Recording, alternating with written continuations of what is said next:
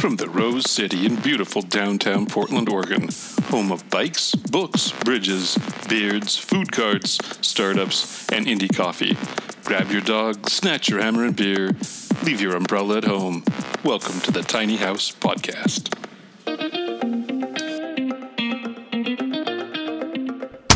I'm in love. I'm all shook up. It's the Tiny House Podcast. This is the Elvis edition. I'm Perry. This is Michelle, Tiny House Podcast. This is Mark, and Mark has left the building. So you know why he's doing that, right? Yeah? No? No, not yet. The mic. Oh, He's even yeah, got exactly. He's even doing the exactly. mic is holding. That's exactly why. That 1950s version of microphone. Yes. It's called the Elvis mic. That's its Is it nickname. called the Elvis mic? Really? Well, Yep. there you go. So that's why I'm doing it, Tiny Housers. We have a new mic set up in here because Mark has another podcast following this one where he has 6 of the Jersey Boys. It's 4 of the Jersey Four Boys, of so the there'll be 6 of us. Yeah. Yeah. Wow, But, is that why? Yeah, they're going to be in the studio. There will be 6 human beings in 49 square feet. For the how Tiny long? Podcast Studio. So for how long? 45 hot sauna-like minutes. It's going to be hot as a mug up in here. That's Yeah. crazy. You know, when I get dressed in the morning on Wednesdays, I always make sure that I'm dressed pretty, like not scantily, but I don't wear long. Loose you guys, clothing. Yeah, you guys know I don't wear long Yeah. sleeves anymore. I don't wear hats. I don't wear boots or even socks. Because it gets hot in here. It does, and I do an extra, shot of mouthwash. Just saying. Thank goodness. I put on deodorant. Yeah, this is a very small space. It's a very small space. But I missed your cue. What cue? Your Oh, The that's Elvis. okay. Yeah. That's Yeah. quite all right. I'm Lemonade. That was a Eddie Murphy joke. in case you yeah, it didn't- was. Yeah, that one I got. I thought you were doing some Beyonce I thing didn't there. have a witty comeback, but that one I got. So our guest today is Maggie Daniels, who I presume is the owner of Try It Tiny. Is that right? Yeah. Okay. She's the owner of Try It Tiny. As I understand it, it's kind of like the Airbnb for tiny houses. Kind of. Right? People can put their little tiny house up on this property and rent it out to people who are interested in trying it tiny. Thus the name. Yeah, Maggie actually, so there's some other friends of mine that were actually talking about doing this. But you know how it is when you talk and then you talk. Oh, yeah. And then you keep Exactly. talking, and then you're like, somebody should so do this. This is such a great idea, and yeah, we should really do. Do you have? We'll talk about this, and then you talk Yeah. again, and then you drink a little bit more, yeah. and then pretty soon, God damn it, you missed your window of opportunity, and someone else comes up with this fantastic idea I've been talking about for months. That's Maggie. That's Maggie. Maggie, welcome to the show. Thank you guys very much for having me. She's so good about following instructions. Not only did she follow the guest email instructions to the letter, she didn't say a word during the introduction. Not even a chuckle. I know, which our guests have actually said before. That's sometimes hard, not to laugh. Because we're funny. Oh, Sometimes. yeah, we're a hoot. That's what we are. Sometimes we are. Sometimes it's true. So We need a laugh track button, Mark. That would be. Oh, I got this. Everybody close your eyes. Close your eyes. Okay, Close your eyes. everybody close your eyes. Okay, this is for this weekend, so. That sounds like Eckhart Tolle or something. It doesn't stop. This is going to go for another goddamn hour. So I will shut it up. No way. That's not a amazing. laugh track. That's like a. Exactly. It's like get That's your the yoga end. on. That's Yeah. the end of the show. Yeah, Yeah, oh, exactly. there you go. Oh, that could be the timer. There the you 2-minute go. warning. Yes. Oh, there we go. Anyway, Sorry, Maggie. So, No. yeah, we could almost go by ourselves on this episode. It's the third one of the day, and so we're ready as hell. I just had a thought pass my mind of male mooses in the wilderness rutting. Isn't it called rutting? Yes. Yeah. Anyway, let's just skip that one. wow. Maggie, welcome to the show. I think you've done that 3 times Thank now. you again. Yes. How did it's you- great to be here. I'm really appreciating the entertainment value from it. Our Here. prep work is awesome. I'm having a great time. So tell us, was Try It Tiny, as Michelle said, an idea that you had been thinking about for a while, or did you just come up with it and go for it? Sure. I actually, like a lot of other people, had been following the tiny house movement from afar for some time. And it was about a year ago when I was actually I'm a simple person from Indiana. I'm born and reared Hoosier. And so I was renting my house out on Airbnb like so many people do, and found that for whatever reason, people were continuing to want to book at the house. And so, I think lots of people, including my parents, probably got sick of me trying to bunk up elsewhere because I was continually having to leave my property all the time for Airbnb hosting. And so my solution to the problem was, I'll just build a tiny house and put that, on the back part. I have some land in Indiana, and that way, I can rent them both out as long as I don't do them at the same time. I don't have to leave anymore. That was really my very non-sexy segue and introduction to the tiny house market. So I would say I was a non-early adopter. And it was through that process that I started talking with builders and meeting other folks, and learned the really large challenge, which is if you want to go tiny, where do you find a place to park it? Mm-hmm. And that kind of sparked the genesis of Try It Tiny. And so I described or characterized Try It Tiny. Why don't you describe it since you're the founder? What is it? Sure. So Try It Tiny, I think you did a great job, probably better than I can. But Try It Tiny really is an Airbnb kind of platform for tiny houses, yes, but also, and in some cases, more importantly, for land. So if you have a tiny house, you can list that for rent, and that gives people the opportunity to, thus the name Try It Tiny. Because of my journey through the process, I learned the importance of the land. So if you have a front yard, backyard, driveway, golf course out of season, you can list that land, and then people can search and try to find places for short and longer term parking solutions. Are these lands vetted with regard to local regulations and the ability to live in, for example, an RV longer than 30 days? Sure. So it depends on the property. Some of them are intended and stipulated in the listing for short term. A lot of our land is zoned ag, which in many parts of the country gives a different set of rules and in some cases flexibilities, in some cases not. Mm-hmm. And we've had a group of hosts that have actually gone through the variance process. If it's something that currently isn't permitted, they've actually gone through that process. Some hosts were coming to me as legacy hosts, and they were doing this, on their own, and this just gives them a more robust platform to do it. Yeah. How many pieces of property, either expressed in people or acres, are on your platform? Sure. So right now we have just under 200 properties listed. Today marks the 4 weeks that we've officially been launched. Wow. And how much revenue is your company making? Yeah, so right now in terms of gross bookings, total rent dollars, we're running around 10,000 right now for the month, which again, that's gross bookings. That's not revenue dollars for Try It Tiny. Right. And how much of that do you share with the landowners? Sure. So Try It Tiny actually doesn't earn any money from landowners. In fact, we actually lose a little bit. Hosts can sign up for free. We market their property for free. In the event that they're booked, we actually share in the payment processing and the payment verification process with them, which otherwise would be around 4.5% or something. And we pay 1% and they pay the 3.5%. So simple example, if a property is booked for one night at $100 a night, that host takes home $96.50. Got it. So this has given me a great, you've noticed me on Facebook actually tagging you, like 6 times a day now, because it's given me a great reference point. I love it. It's great. Yeah. It's given me a great reference point. One of the most common questions on Facebook or in the chat groups, the various chat groups are, I'm thinking about moving to this or visiting or going to this area.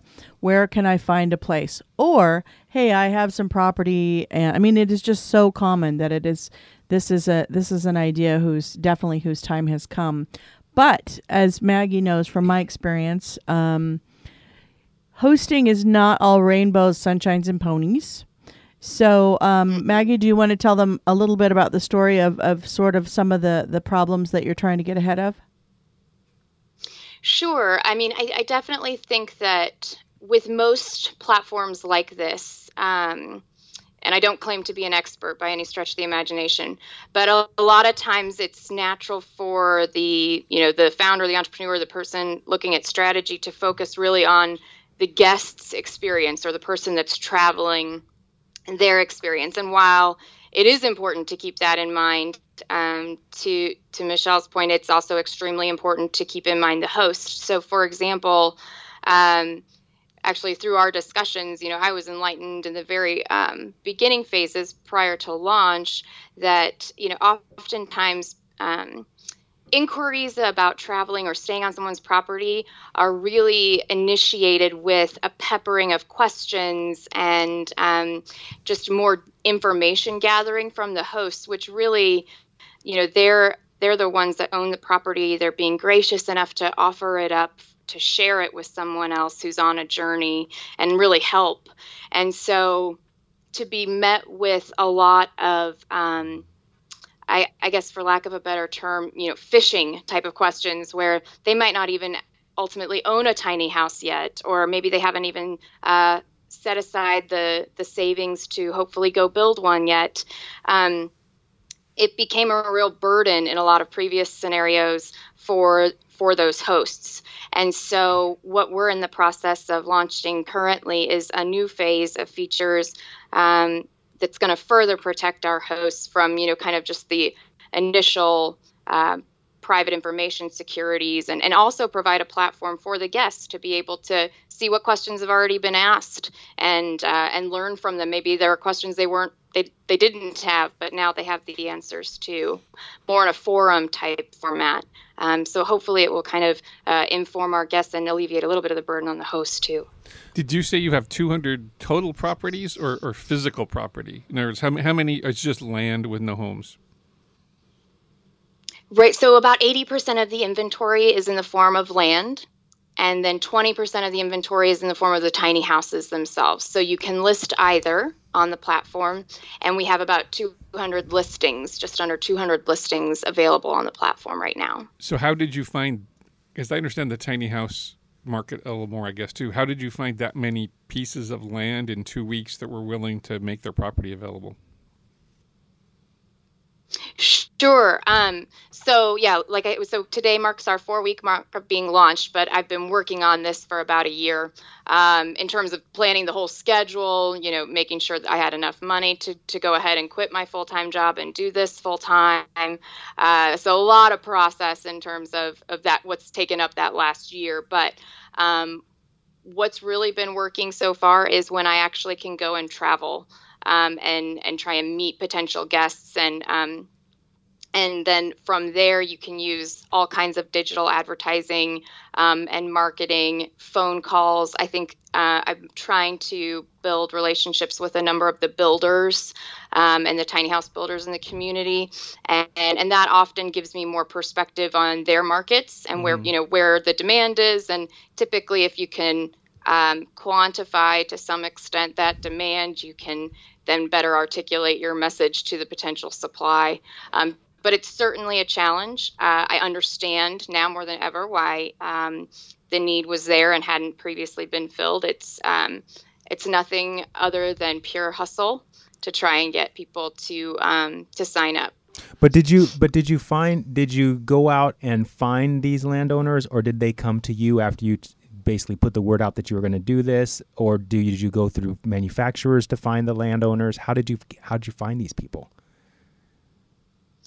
Sure. So in the beginning, it's exclusively me going out. And I would say even now it's probably 90% me trying to approach them.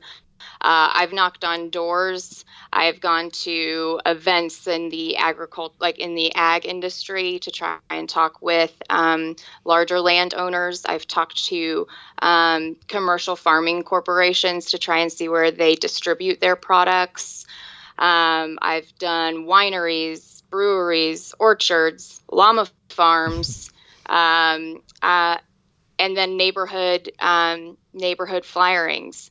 So it's really been, I'd love to say that I had this secret sauce, and that I'm just quite brilliant. But unfortunately, it's been much more of a grassroots approach. The secret sauce is always rubbed on really hard work. That's right. You know? Yeah. So one of the questions regarding that then too is, so I would assume that in a lot of cases with his land, putting a tiny house in this piece of land probably doesn't work with the local government body, because it's illegal to live in an RV or a tiny house often. I assume you're out of that argument and you're just connecting somebody with a tiny house then with a chunk of land, and you'd stay out of that. You stay out of that then? Yeah, I'm sorry. So obviously it's a huge concern and something that's really prominent in the industry, and I think that we've got a lot of really great people that are focused on that. And I do what I can to continue to support that effort.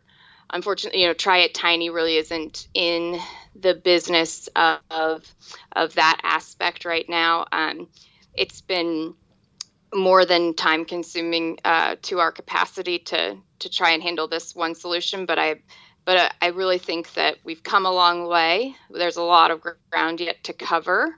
But hopefully starting this effort now will then make it a much more robust and useful resource when the regulations catch up, more broadly than they are today. So I have an interesting 3-sided experience with this. I have a space for rent, as well as I'm looking for a space for a rental, as well as I have a space for a permanent home as well. So I think what you can provide, or actually, let me put this in the form of a Michelle question. Oh, here comes the 3-parter. Get your notebook out. I think what you can provide is sort of like point the land hosts or point the tiny house people in the right direction to be able to ask the right questions. What is the ADU rules, or what are the temporary occupancy of RV rules, or again, kind of making sure that everybody in the transaction understands who is assuming the risk of problems that come down the line. So I think it's very valuable to have a third party in that relationship, and that's I think a lot of the value that this kind of an idea. Can you tell I'm a fan? That this kind of an idea provides.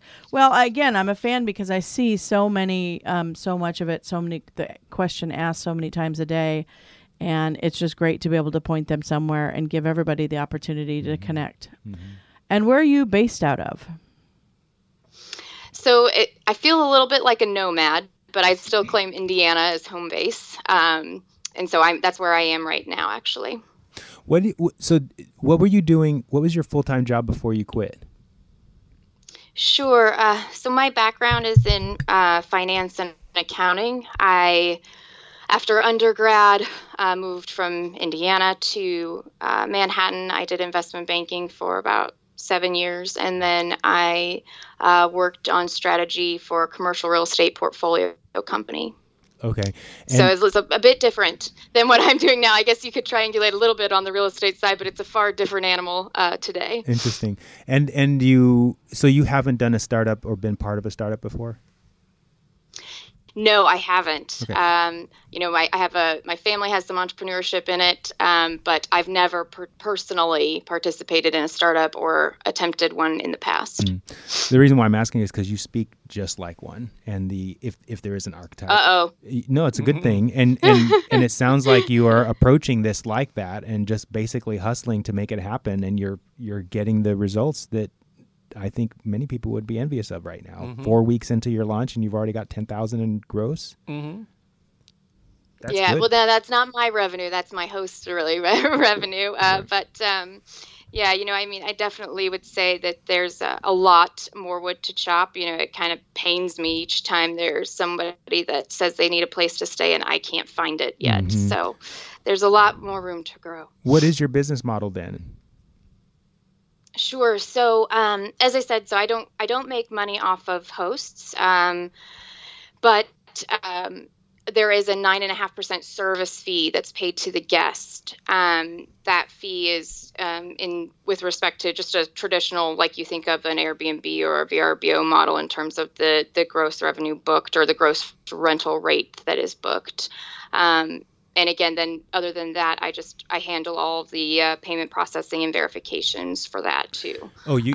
So I'm sorry, Maggie. It's Maggie, an add-on fee to the guest. right? She said. Yep. She said paid by the guest. Or paid to the guest. She meant paid by By the the guest. guest, Yeah, I think, that's yes. where I got. Oh, confused. I'm sorry. That's okay. I'm sorry. That's okay. I got See, confused. that's go and compliment me on the way I talk, and I'll just mess up. No, you're just like an entrepreneur. You just keep on talking, and even if it's not right, you just no, that's what I was. No, that's right. Yep. So, so do you have any partners in this endeavor, or is it just you? It's just me right now. I'm in the process of hiring definitely one full-time person and potentially a part-time resource. I did do a fundraising round at the end of last year, so I have invested supporters, but I do not have any partners at the time. Wow. Did the investment banking good to you? I think that's a difficult question to answer for most people that have gone through it, but net, yeah, I wouldn't trade that time or what I learned really for anything. It taught me a lot, mostly about self-discipline, and just how to kind of be meticulous about work and things like that. But I wouldn't trade it. Yeah, finance and accounting, I think, would do that to a person too. Mm-hmm. Because you have to be on it. You have to be on the details and the numbers, right? Mm-hmm. So, Maggie, are you still there? Yes. Okay. You didn't answer those last couple comments, so we just thought you had dropped off the face of the earth. Oh. It's okay. I think maybe I was nodding. Oh, okay. Yes. Okay. I guess you can't hear that. So, well, fantastic. So this thing is all yours, and you got some investors on board, and you got a nice little business model planned out there. Do you live in a tiny house yourself? So I have been, yes, but I do still have it's a modest ranch-sized home that sits on the property with my tiny house. However, I've been staying in the tiny house. Okay. And so I still have home. Sorry. We got a little delay, so we'll have a little bit of back and forth kind of with the technology. Do you own the land that your tiny house is on? I do. Yeah. Fortunately, land is a little easier to come by in Indiana probably than it is out in the Pacific Northwest. So I was fortunate enough to snag a piece of it. Nice. This is you wholly purchased, or it came from your family or something like that? This is me wholly purchased. So pretty much when I left investment banking, I don't know, maybe I went rogue a little bit, because what I ended up doing when I moved home, which already created enough head scratching for folks around me, but then I went one step further and I moved to rural Indiana, and I'm surrounded by corn and cattle farms. And so I went from Manhattan to here. But what it did was gave me some peace and quiet and a little bit of space that I was itching for, albeit outdoor space. But for that reason, yeah, I kind of took some of that savings and invested it here. Which do you like better? Green Acres or Indiana? Okay. Yes, I place do to feel be. like Green Acres sometimes when everything starts to go wrong. Yeah. Dun, dun, dun, dun. Boop boop. Yes, exactly. So you were in Oregon very recently. What were those circumstances? Yes. Yeah, so I went out basically to pick up the tiny house, which was being built in Idaho. I drove from Indianapolis, picked it up in Idaho, towed it from Idaho to Portland for the tiny house conference. I'm hoping to spend a considerable amount of time out just southwest of Portland, where I've got a couple of hosts that I'm working on, or I've been able to convert into listed hosts online. But I was there for the conference, and then from there is how I towed the tiny house back from Portland to Indy. Your own rig, or did you rent? My own, actually. Nice. What do you have? This is quite a story. I have an F-150, which That's weak. That's a weak most vehicle. of the time Yeah. See, this Michelle's is what nodding I was her just head. going to say. That's most a of the time I say that, half and ton. that's the response. Yeah. But I will Whoa. tell you that my 10,000-pound tiny house it worked so well. Granted, the truck is new, Mm-hmm. and it's the EcoBoost Max Tow package. Mm-hmm. It handled perfectly. What's the engine size on that? It's a V6, isn't it? I think it's a 3.6 liter V6 engine. Okay. Huh. It's so you have to do the EcoBoost to get it. Right. And because I was trading in my only other vehicle for a pickup truck as my sole mode of transportation, I basically walk into every dealership saying, I want the smallest pickup truck you have that can tow 11,000 pounds. And so I did a ton of research. I got a lot of crazy looks. And even now, when I tell people what I used to tow it, and they don't believe that truck towed that tiny house home. And it did great job. So I'm going to have to figure out a way to spread the word for people that maybe don't want a really large truck or don't have a second vehicle, because of, obviously for a lot of reasons, maneuvering and gas and parking and things like that. But yeah, so I'm proud of that one. Yeah, that's an interesting recommendation. I've been thinking about actually buying a truck myself as well, and I wouldn't have even thought of an F-150. Yeah, I mean, me neither. F-250 at the minimum. Yeah. So that's interesting. And that's what everyone says, so I completely agree, because even when the dealership was telling me this, I didn't believe them for a long time. I was probably the most annoying Ford customer that has ever stepped foot in the dealership, because it took me months and months of debating them with information I didn't really know.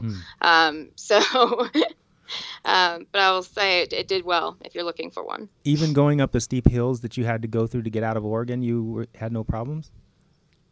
Even doing that, the engine didn't overheat. It stayed cool. Now, granted, I wasn't flying up, through the pass, through that part. On the way to Boise, sometimes I was going 35, 40 miles an hour, but I was getting somewhere between 6 and 8 miles to the gallon. So it's not that dramatically different from most of the other trucks out there. So I do think they've made a lot of improvements in tow capacity and in the way that they handle. So. They must have. Yeah, that training. I wonder. God, that's fascinating. That's incredible. really interesting. Really, really interesting. So what do your friends think about what you're doing? Let me back up and ask a different question. So I presume, having lived in Manhattan, you met a lot of like white collar friends, right? Well, actually, I suppose that's true. Although Manhattan's pretty diverse. I had a lot of friends in the arts, and actually a lot of friends in the arts, and but of course there's a lot of more corporate executive. Right. Hopefuls and things like that out there. Yeah. Did you know that you were going to start this company when you left your job? No, I didn't. That was probably a year before it started coming into my head in terms of things that I wanted to do, because it's been a couple of years now since I left there. And so, certainly I keep in close contact with all of them, and the folks here. It's interesting if you talk to people from Manhattan about tiny houses. We all lived in a tiny house effectively from a square footage standpoint. They're all like, "Yeah, big deal. You've got what? A loft? That sounds nice." Yeah. So it's a little bit different. Whereas actually in Indiana, usually you get there's maybe a little bit more of a learning curve. With the folks here, just because it's not as prominent yet. I'm sure in Indiana, when you say loft, they think hayloft. Yeah. There are a lot of other kinds of lofts. Yeah, exactly. Yeah. Barn lofts and everything. Yeah. So what do your friends think about what you're doing, since you stay in touch with them? Sure.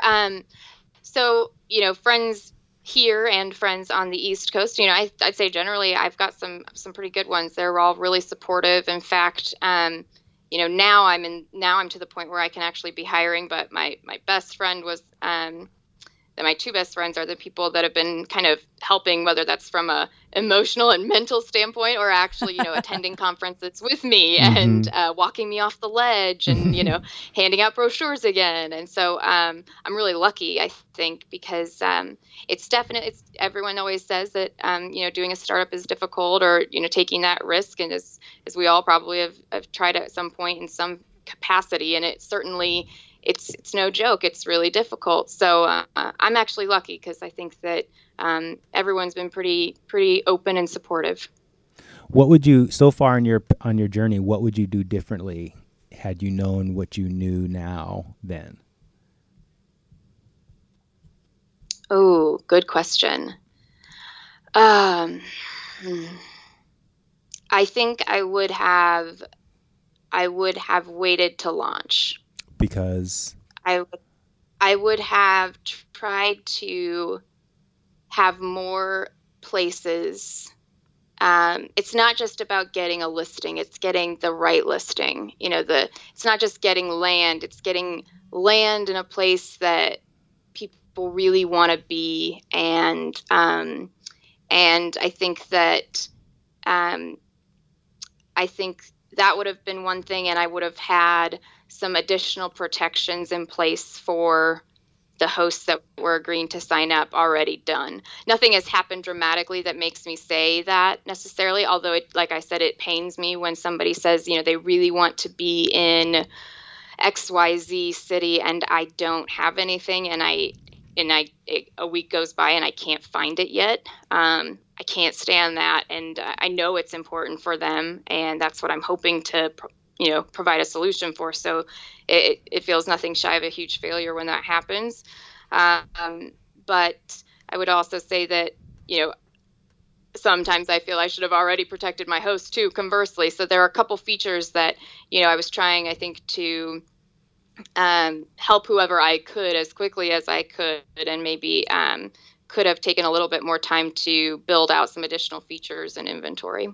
So are you pretty much a dirt hunter where a person will come to you now that they know who you are and say, hey, I'm really looking to locate in Portland, Oregon with my tiny house, and then you go something like, that's fantastic. Maybe I have just the property, and then you go and try and find one. Is that what happens? It happens a lot. I haven't heard dirt hunter before, but I might take that and borrow it sometime. Hashtag dirt hunter.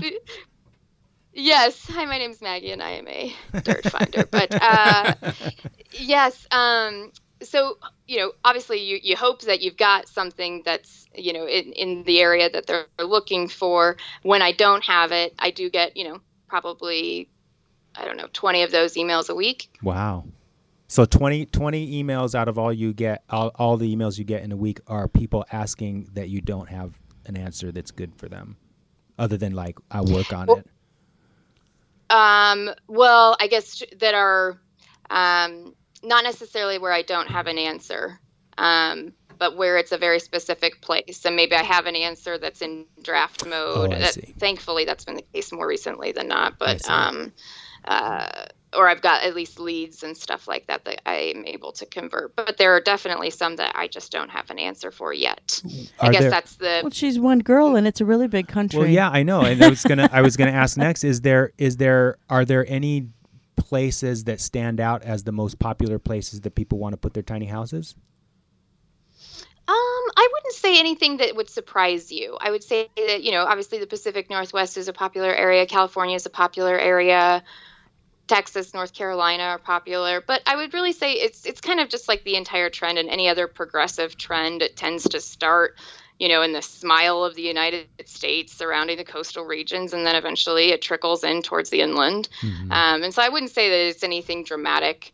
And, as long as we continue to keep adding inventory daily, which we have been, that's what gives me the most comfort. It's on one extent, you always have to keep this in a two-way marketplace, the supply side and the demand side. You got to keep that pendulum, swinging both ways, and keep that a little bit balanced in terms of which one outweighs the other at any given time. So I guess I gained some comfort in the fact that we continue to add to the supply side steadily, even while we're trying to identify some of these other pockets. Interesting. Are you contacting people on Craigslist that have posted, my parking is available for tiny houses? Yeah. So, Craigslist is a great for that. It's a great resource for finding people that have parking spots, and it's also helpful to identify folks that are looking for parking. Then, in addition to that, we do run some code analysis identify other landlords on a much more macro scale. And so that kind of gives you a large pool of data to kind of start trimming down to identify places that might otherwise, that might be available that wouldn't be identified as a tiny house parking spot or an RV parking spot. What do you mean when you say data analysis? What specifically? Sure. So are you doing? running various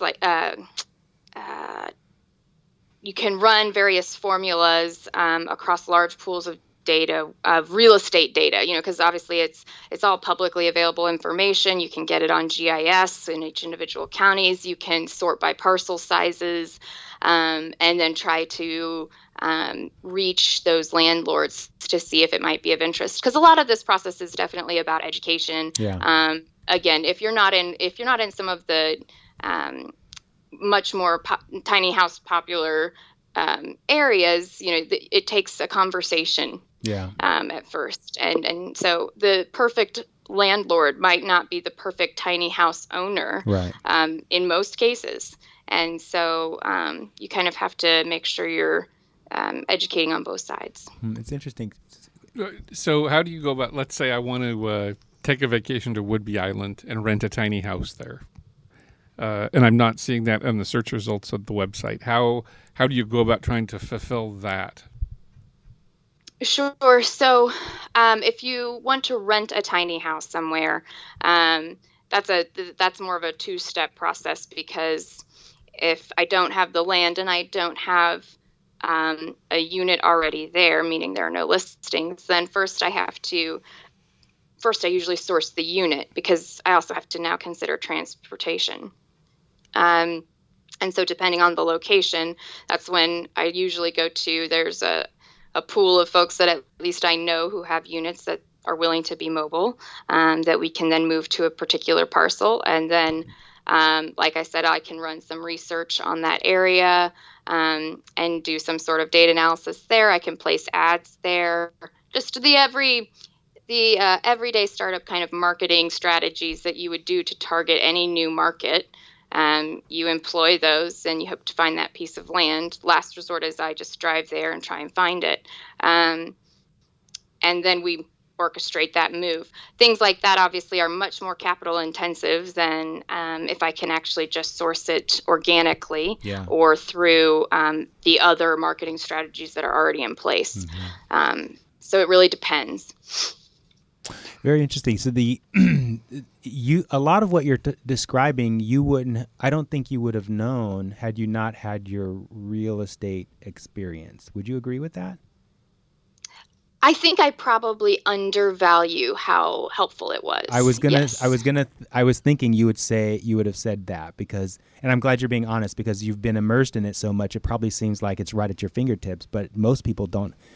I don't think most people would know even what GIS stands for. I mean, I know what it stands for because I worked in the federal government. I'm familiar with that tool, but I think most people wouldn't even know where to go to find this kind of data that you have at your fingertips, basically. Yeah, and that they have at their fingertips too, actually. Yeah, because it's public. It's a fair point. Yeah, it's a fair point. I think you're probably right. I do think I probably undervalue that time. And not just the knowledge base, but also the hustle, but also the persona. I never had a hard time at all trying to find a place to put my tiny house. And everybody's like, oh, well, that's, well, what did you do? Well, I went out and I talked to a bunch of people, and I knocked on doors, and I hung up flyers, and I put ads on Craigslist. So I think you have the right persona as well, cold calling, not being afraid to walk up and knock on someone's door and go, hey, this looks like a lovely place. Would you like to make a little bit of extra money by hosting a lovely family? I think I could probably use you, actually, because I don't want to come off disingenuous here.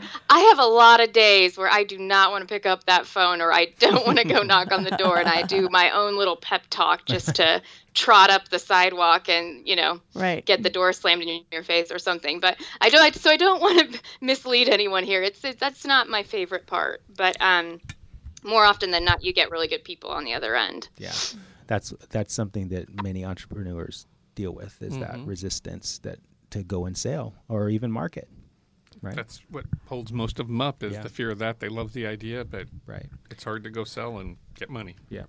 Oh, Or, or whatever it is in a startup. One of the things I found that was pretty tedious when I was working on some previous projects is accounting and bill paying and web development and keeping everything current. So there's so many, when you are an entrepreneur and when you're running a business like this, a business like Maggie's, you're it.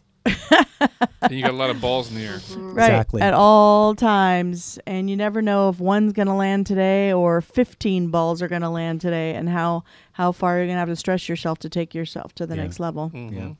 Thankfully, when the balls drop, many of them tend to bounce. It's not like if you drop a ball, it's going to screw the whole deal. Mm-hmm. Right. But understanding which ones are super important The that good have to be balls and the dealt bad with. balls. That's Exactly. Right. Which ones have to be dealt with right this minute, and which ones that you can put off for a day and a half while you nap, Exactly. which is a very important thing that all entrepreneurs should learn. I nap as much as I the possibly art can. of napping. Yes, sir. And then there's always the new shiny ball. That's exactly Oh, right. let's pay attention to that one. Yeah. Yep. Yeah. I know some entrepreneurs that get all caught up in the new shiny ball, though. That's like Oh, kind of totally. like all Yeah. what they do. That's the challenge, right? Because That then all of a is. sudden you start focusing on that new shiny thing rather than the stuff that's working. Right. And especially when you're feeling resistance with the thing that you're currently working on, the new shiny ball looks even shinier because it allows you to not have to focus on that thing you really should be doing, like picking up the phone and calling somebody Mm-hmm. Or napping. or napping. Oh, So Maggie, it's what do you see? Obviously, you're bullish. I don't know if that's the right investment banking term, but is it right? Bullish means you're optimistic. Yes. Yep. You're bullish on the tiny house market. What do you see going forward for your business? What do you think is going to happen? Well, I mean, I guess I think I probably know the real estate side more than I know the tiny house side. But I've been around it at least long enough to know a few things. And one thing I think that will continue to trend this way is, maybe a larger group. I think there's going to be a broadening of the audience that decides to own a tiny house, and whether that's because they decide to use it as a rental, which has been a huge trend, and a lot of the builders are commenting too about the builds that they're doing purely for the sake of rentals, which is on the buy side, who's what they want to ultimately use it for. But also I think that there's going to be this demographic that wants to, just own the tiny house for, or rather in lieu of a vacation home. Or in lieu of a timeshare, and just have it as a way to travel, as a way to spend time together and get away, but then come home to their traditional stick foundation home. And so I think that we're going to see a broadening of interests and the avatars of people that want to ultimately own a tiny house. So I'm hoping that also facilitates a little bit more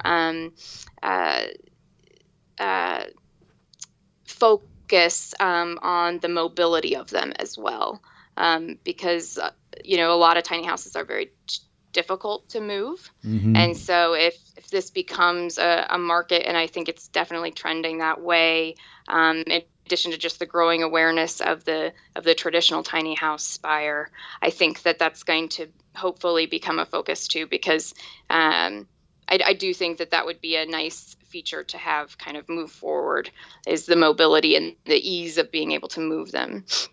Yeah, I think I agree with you. So Maggie, it was great having you on the show. The hour flew by. Yeah, it did. It didn't it? And it's just been really great and full of good information and lots of sharing. And so congratulations on your launch, and wish you the best success going forward. And I am absolutely 100% confident that you have a fan in Michelle. Oh, thank you. Well, thank you. And thanks, Michelle. At least I have one of the three. That's pretty good, right? Oh. Tiny Housers. So y'all listen to yet another really good episode of the Tiny House Podcast. You ought to go to iTunes and find that subscribe button and You click really on it. should. Yeah, you really should, because you'll get more of these wonderful shows with interviews with wonderful people like Maggie in your inbox. So please feel free. Go to iTunes. Subscribe. And subscribe. Get a tingly feeling. In your shiny balls. All right. See you next week. Try it tiny. Namaste. See you on the flip side. Bye. Thank you for listening to Tiny House Podcast. To find us online, go to tinyhousepodcast.com, where you will also find our show notes, if we remember to put them there. Our logo was designed by the amazing Carolyn Main. Our website is hosted by the gang at Sitecast. Our theme music is by Oma Studio. Please go to iTunes and give us a 5-star rating, or whatever, you tiny house loving bastard. Tiny House Podcast is proudly made in Portland, Oregon.